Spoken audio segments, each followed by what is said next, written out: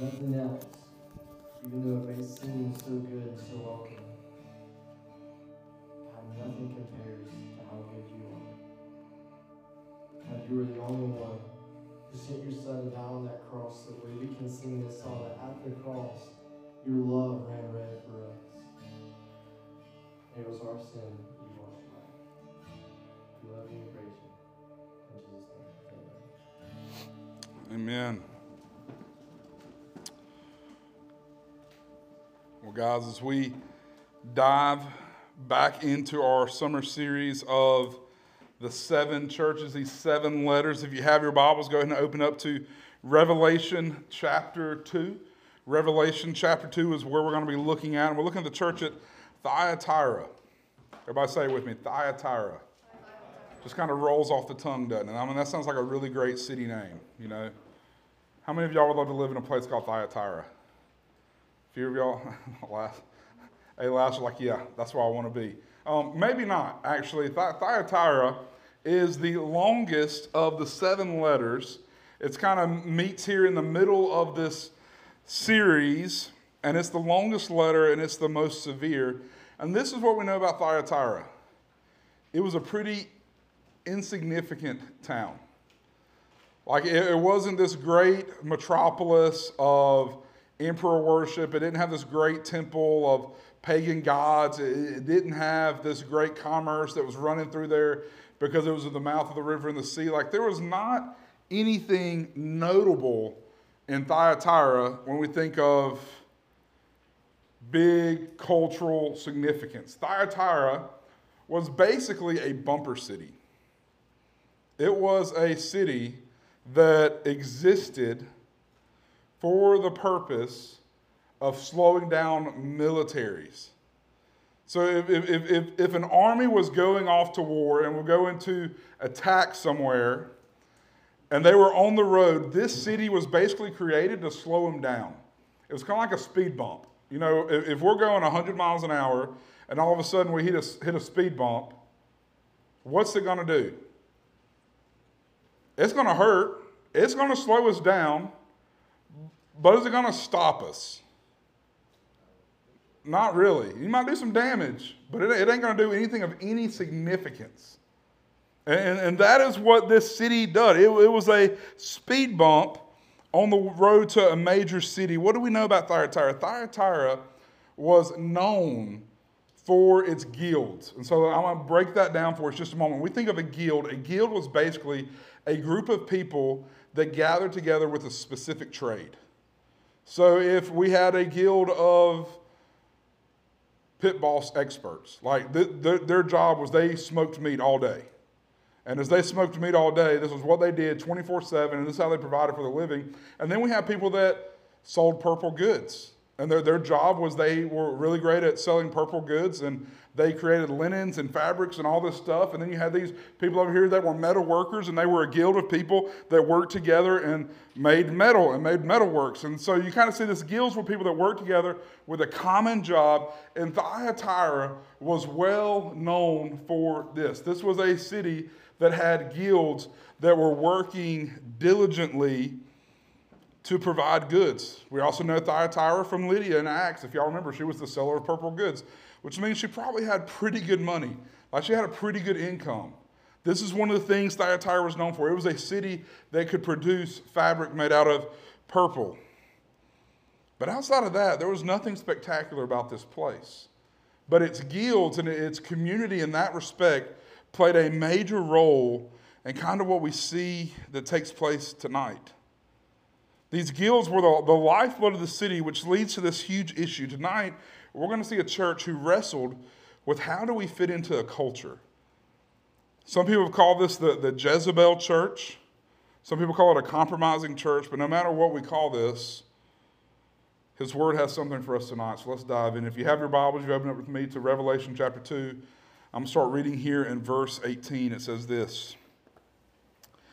And to the angel of the church at Thyatira, write the words of the Son of God, who has eyes like a flame of fire, and whose feet are like burnished bronze. I know your works, your love and faith and service, and patient endurance, and that your latter works exceed the first.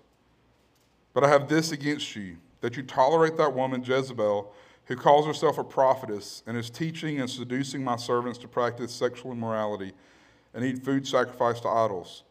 I gave her time to repent, but she refuses to repent for her sexual immorality. Behold, I will throw her into a sickbed, and those who commit adultery with her I will throw into the great tribulation, unless they repent of her works. And I will strike her children dead, and all the churches will know that I am he who searches mind and heart, and I will give to each of you according to your works. But to the rest of you in Thyatira who do not hold this teaching, who have not learned what some call the deep things of Satan, to you I say, do not lay on you any other burden. Only hold fast to what I have until I come. The one who conquers and keeps my words until the end, to him I will give authority over the nations, and he will rule with them with a rod of iron. As when earthen pots are broken in pieces, even as I myself have received authority from my Father. And I will give him the morning star.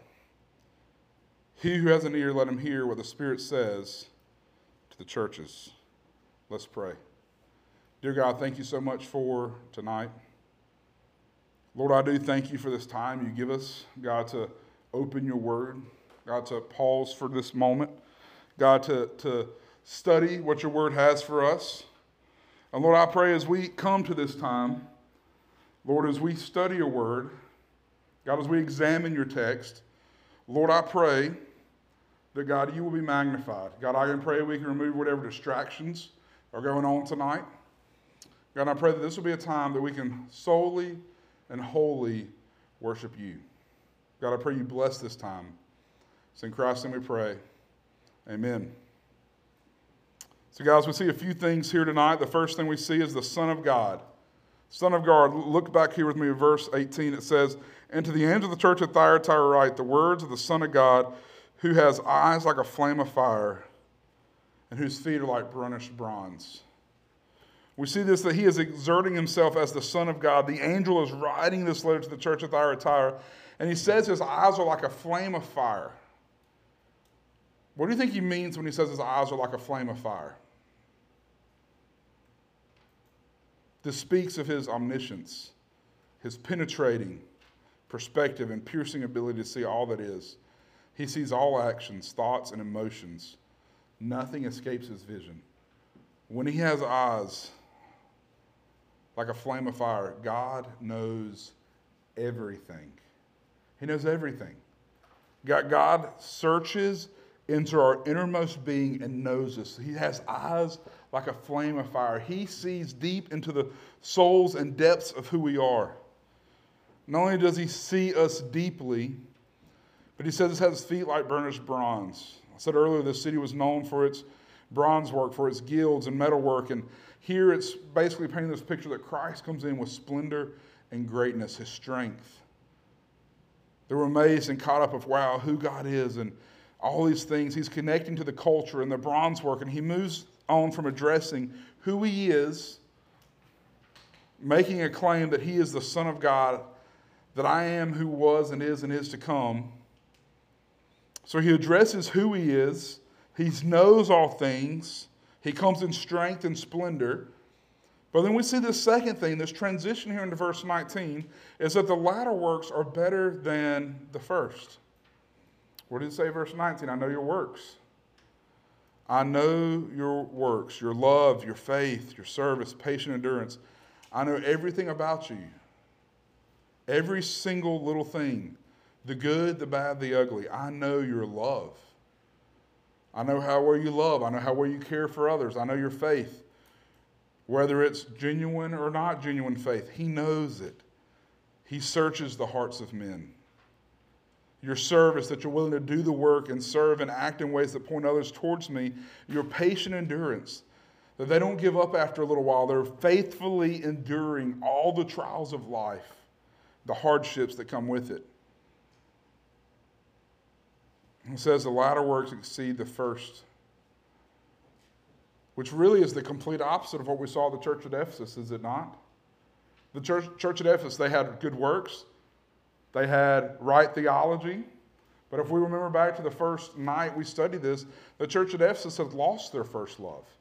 They started running really hard, and then kind of gave way, had kind of run off course, had started panting and needing help.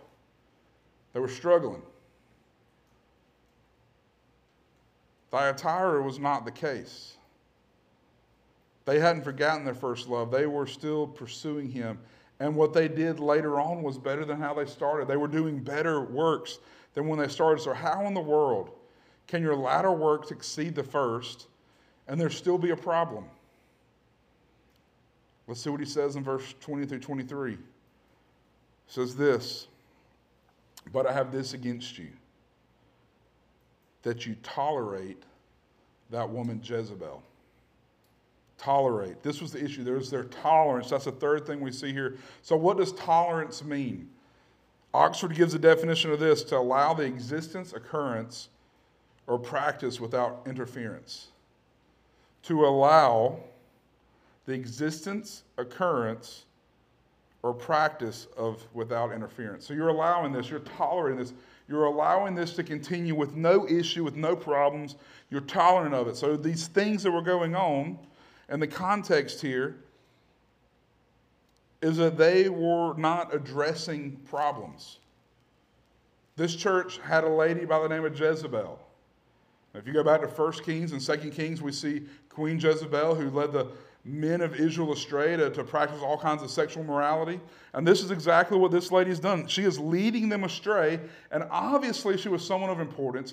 Obviously she was someone that had leadership capabilities.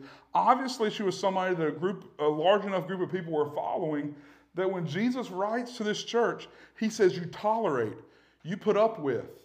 You don't make it stop. You are allowing this to exist. And what is the problem that Jezebel's doing? What is the issue here? Where he says, who calls herself a prophetess and is teaching and seducing my servants to practice sexual immorality and eat food sacrificed to idols. Or why is that a problem? Well, if we remember in Acts at the Jerusalem Council, when they decided, are we going to let the Gentiles come into the family or not let the Gentiles come into the family? These were the two big things. The Jerusalem Council said, okay, we're going to let the Gentiles in, but please, two things. We have two stipulations for Gentiles to become part of the family. Stop eating food sacrificed to idols and stop practicing sexual immorality. Like, just because you're free in Christ doesn't mean you're free to do whatever you want to. There's two stipulations, and then we have Jezebel comes in. It's like, guys, it's not that big a deal. Y'all go on. You're at liberty to do whatever you want to do. And that's what they're thinking here. And so practicing sexual immorality, they're eating food sacrificed to idols. And then we see in verse 21, he gives her this charge. I gave her time to repent, but she refuses to repent of her sexual immorality. I've given her this time to turn around, to flee from this, to come back to me, and yet it's not happening. She doesn't desire to come back to me. She doesn't want to repent. So what's going on here? Well, remember, we talked about the guilds were central to the lifeblood of society in Thyatira. If you wanted economic gain, you had to be part of one of these guilds. And part of what the guilds did is they had worship of the bronze god, or they did worship of this little deity. And as they gathered in worship, they would have these times in guild parties, is a better way to say it, is when they would come to these guild parties, they would offer sacrifices, and then they would eat the food that they sacrificed to whatever god to help make this guild successful, to help with the economy they had, and they would practice sexual morality, which is often a common practice in pagan worship. And so what's happening in Thyatira is these Christians are struggling because they're not really being faithful to some of the guild traditions, and people are like, bro, you ain't going to do this, you're out. We're not going to give you this job. We're not going to hook you up. And Jezebel says, guys, we know this God's not real. We know this really doesn't matter. Go help yourself out. Don't worry about the troubles of life. You do you and go eat the food, go to the parties. It's not that big a deal because all you have to do is repent and ask God to forgive you, and he's going to forgive you. This was the issue at hand. Is because they had a freedom in Christ, they were teaching, Jezebel was teaching them, and the church was perfectly okay with this freedom in Christ to exercise and do whatever sin you want to. And Jesus says, no, not a chance. Repent. Come back to me. We see this in Hebrews. This picture of God calling out to his children, and he disciplines them out of love. He disciplines them because he wants them to have right behavior. He disciplines them because he wants them to come back to him. And as they continue to rebel against him, he calls them to repentance. And they're not interested in it. They're not interested in doing what he's called them to do. They want to continue to live and do whatever they want to. Now, this is the thing. Do we have guilds today that we have to go out and work at and make people happy at to succeed in life? No. Most of us. Maybe in other countries guilds exist. Maybe it's something similar to a union, I don't know, but different than a union, because unions don't have like sacrifices to the union god. I mean, but along those same lines, like, they took care of themselves. But what issues do we have today of tolerance? Hey, you know, Brother Matthew, I couldn't come this week. I had a big test. I've had all week to study, but you know, Wednesday night's the best time to study. So my brain's my sharpest. Or hey, Brother Matthew, you just don't understand. Like, I have this big project I've known for about a month on, and you know, I had other things in life came up. So, you know, Wednesday night was a great time to miss the gathering of the body. And so was Sunday morning. You know, it's just so hard to wake up sometimes. Brother Matthew, you just don't know. Or, Brother Matthew, you just don't understand my coach. Like, when he schedules practice, you're going to make practice. Or you don't make the team. Or Brother Matthew, you just don't understand. When we do this type of event, or it's time for color guard, or it's time for band, or it's time for drama, you just don't understand we have to miss. We can't be there. You just don't understand. And we become tolerant of faithfully missing church because we allow other things to become more important than church. To allow other things to become more important than the word. More important than gathering with the body. That's a similar instance we have here. Not only that, but if we want to continue this idea of teaching things to go contrary to Scripture, so many times we live in a culture that doesn't like the idea of sin. And the idea of addressing sin is hate speech. So we're going to tolerate people going to hell because they're in relationships that are completely contrary to what Scripture teaches. We're going to tolerate people going to hell because they live a lifestyle of rebellion to God. And we're going to say, Brother Matthew, you don't understand. Love is love. Brother Matthew, the Bible's an ancient book. And we slowly but surely submit to the lies of Satan. And we allow culture and our current circumstances to dictate, did God really say that? This is the heart of what he's getting at here. Is that you've allowed this person to come into your lives and is teaching things contrary to what I've taught you, and you're perfectly okay with it. I've told them to repent, and they don't want to repent. And so he turns here, and he says in verse 22, behold, I will throw her into a sickbed, and those who commit adultery with her I will throw into great tribulation, unless they repent. 3 times in two verses, repent. 3 times. I would say that's significant. Turn from your ways. And yet, he says that the punishment is, I'm going to make her sick. Those who are with her are going to go into great tribulation. They're going to have great distress. They're going to have some problems. They're going to have some issues. And as a result, I'm going to strike her children dead.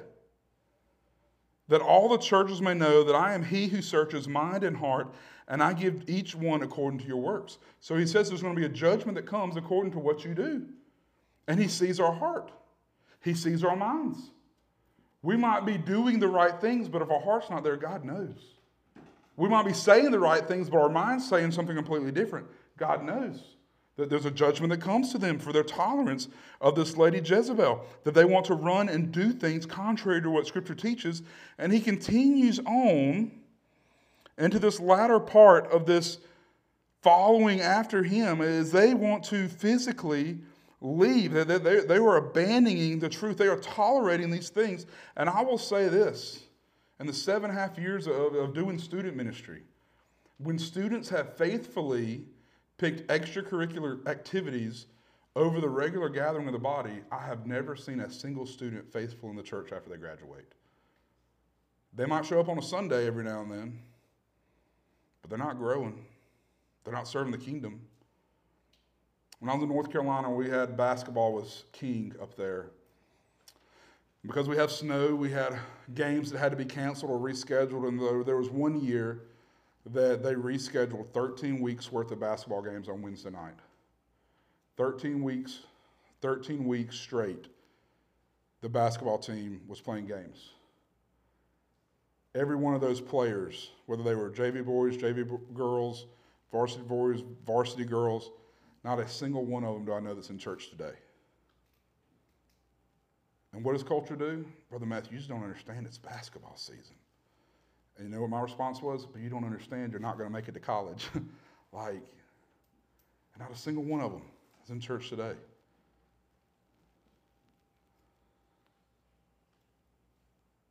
We sit back and we allow culture to dictate what's acceptable and unacceptable because we want to be accepted rather than running hard after the king. This is the issue of Thyatira, and he warns them. He goes off to this last little bit here in verses 24 through 28. He says this, "But to the rest of you in Thyatira, who do not hold the teaching or who have not learned some of what they call the dark, deep things of Satan, to you I say, I do not lay any other burden. Only hold fast to what you have until I come.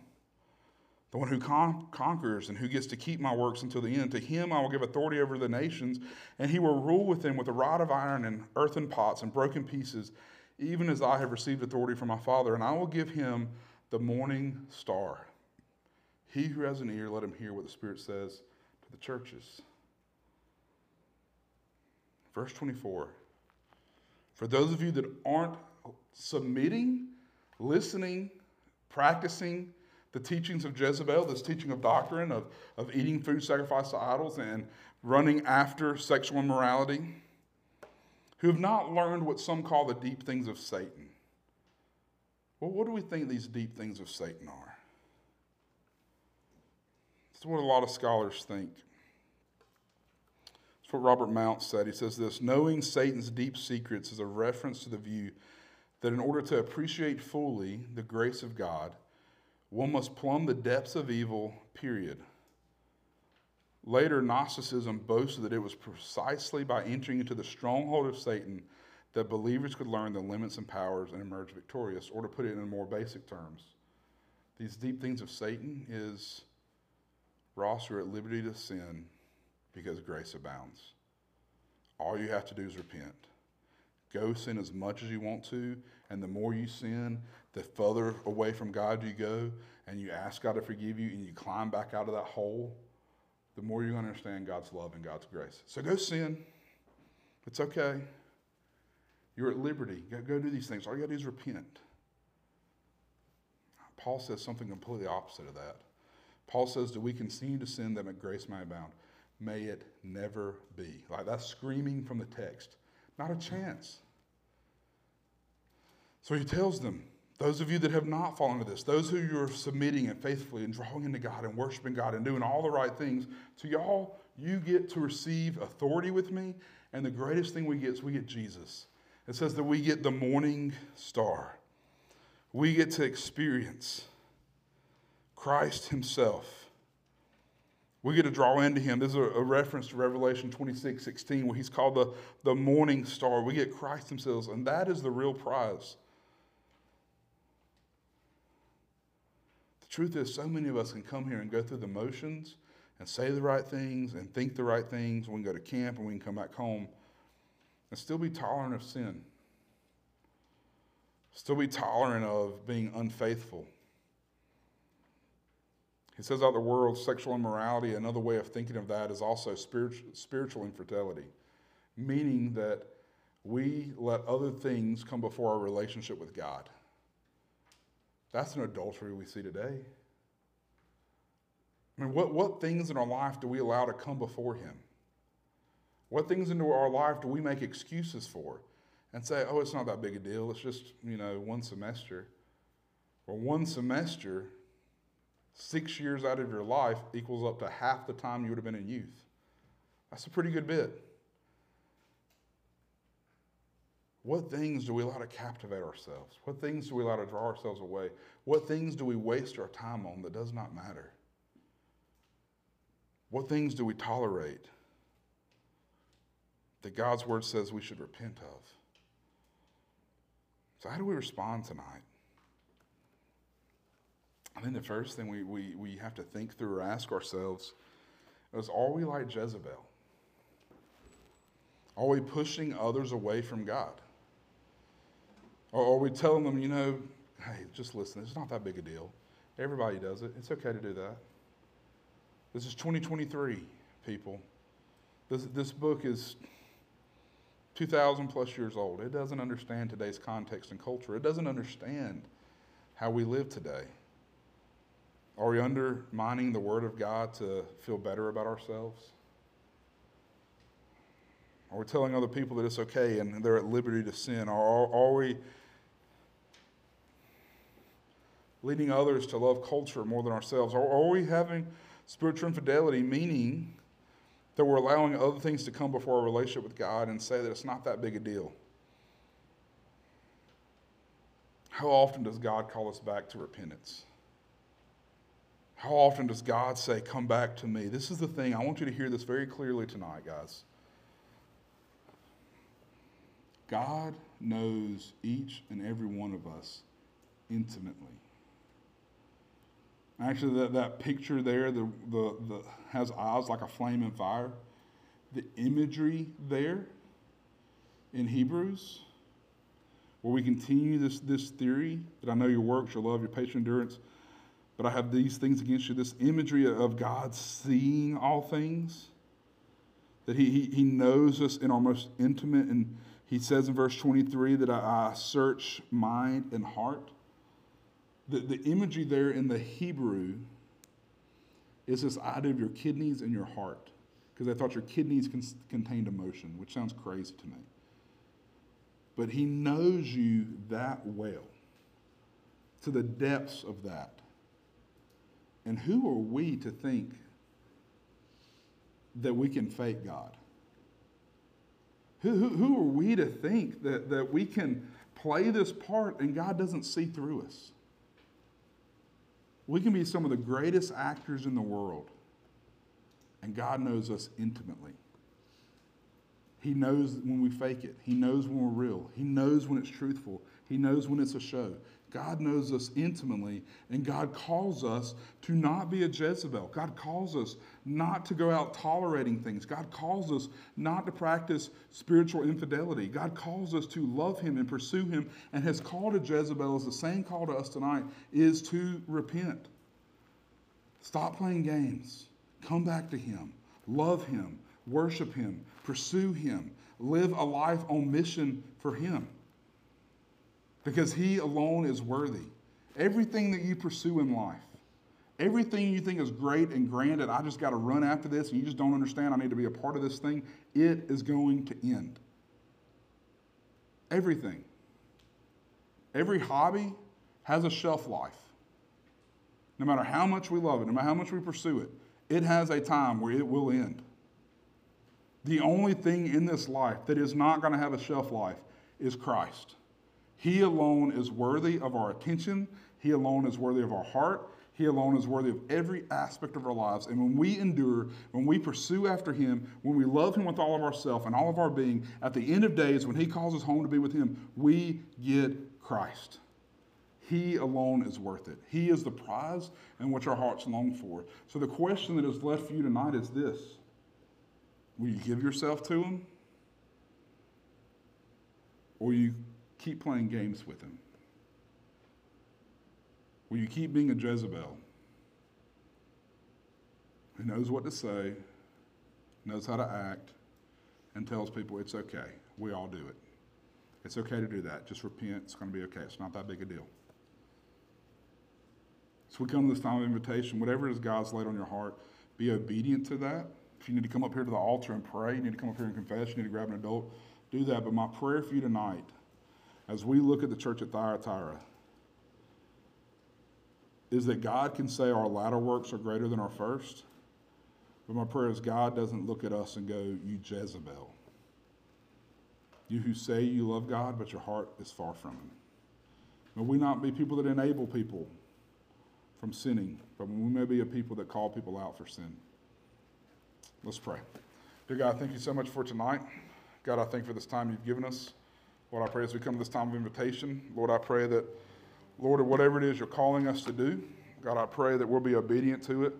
Lord, I pray, God, if there's people in here that are fake, God, I pray you convict them so hard in this moment.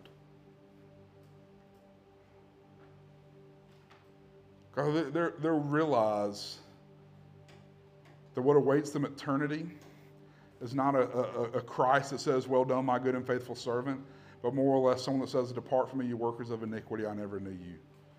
God, life is too short to be an imposter. May we learn to be obedient to you and quit playing games with you.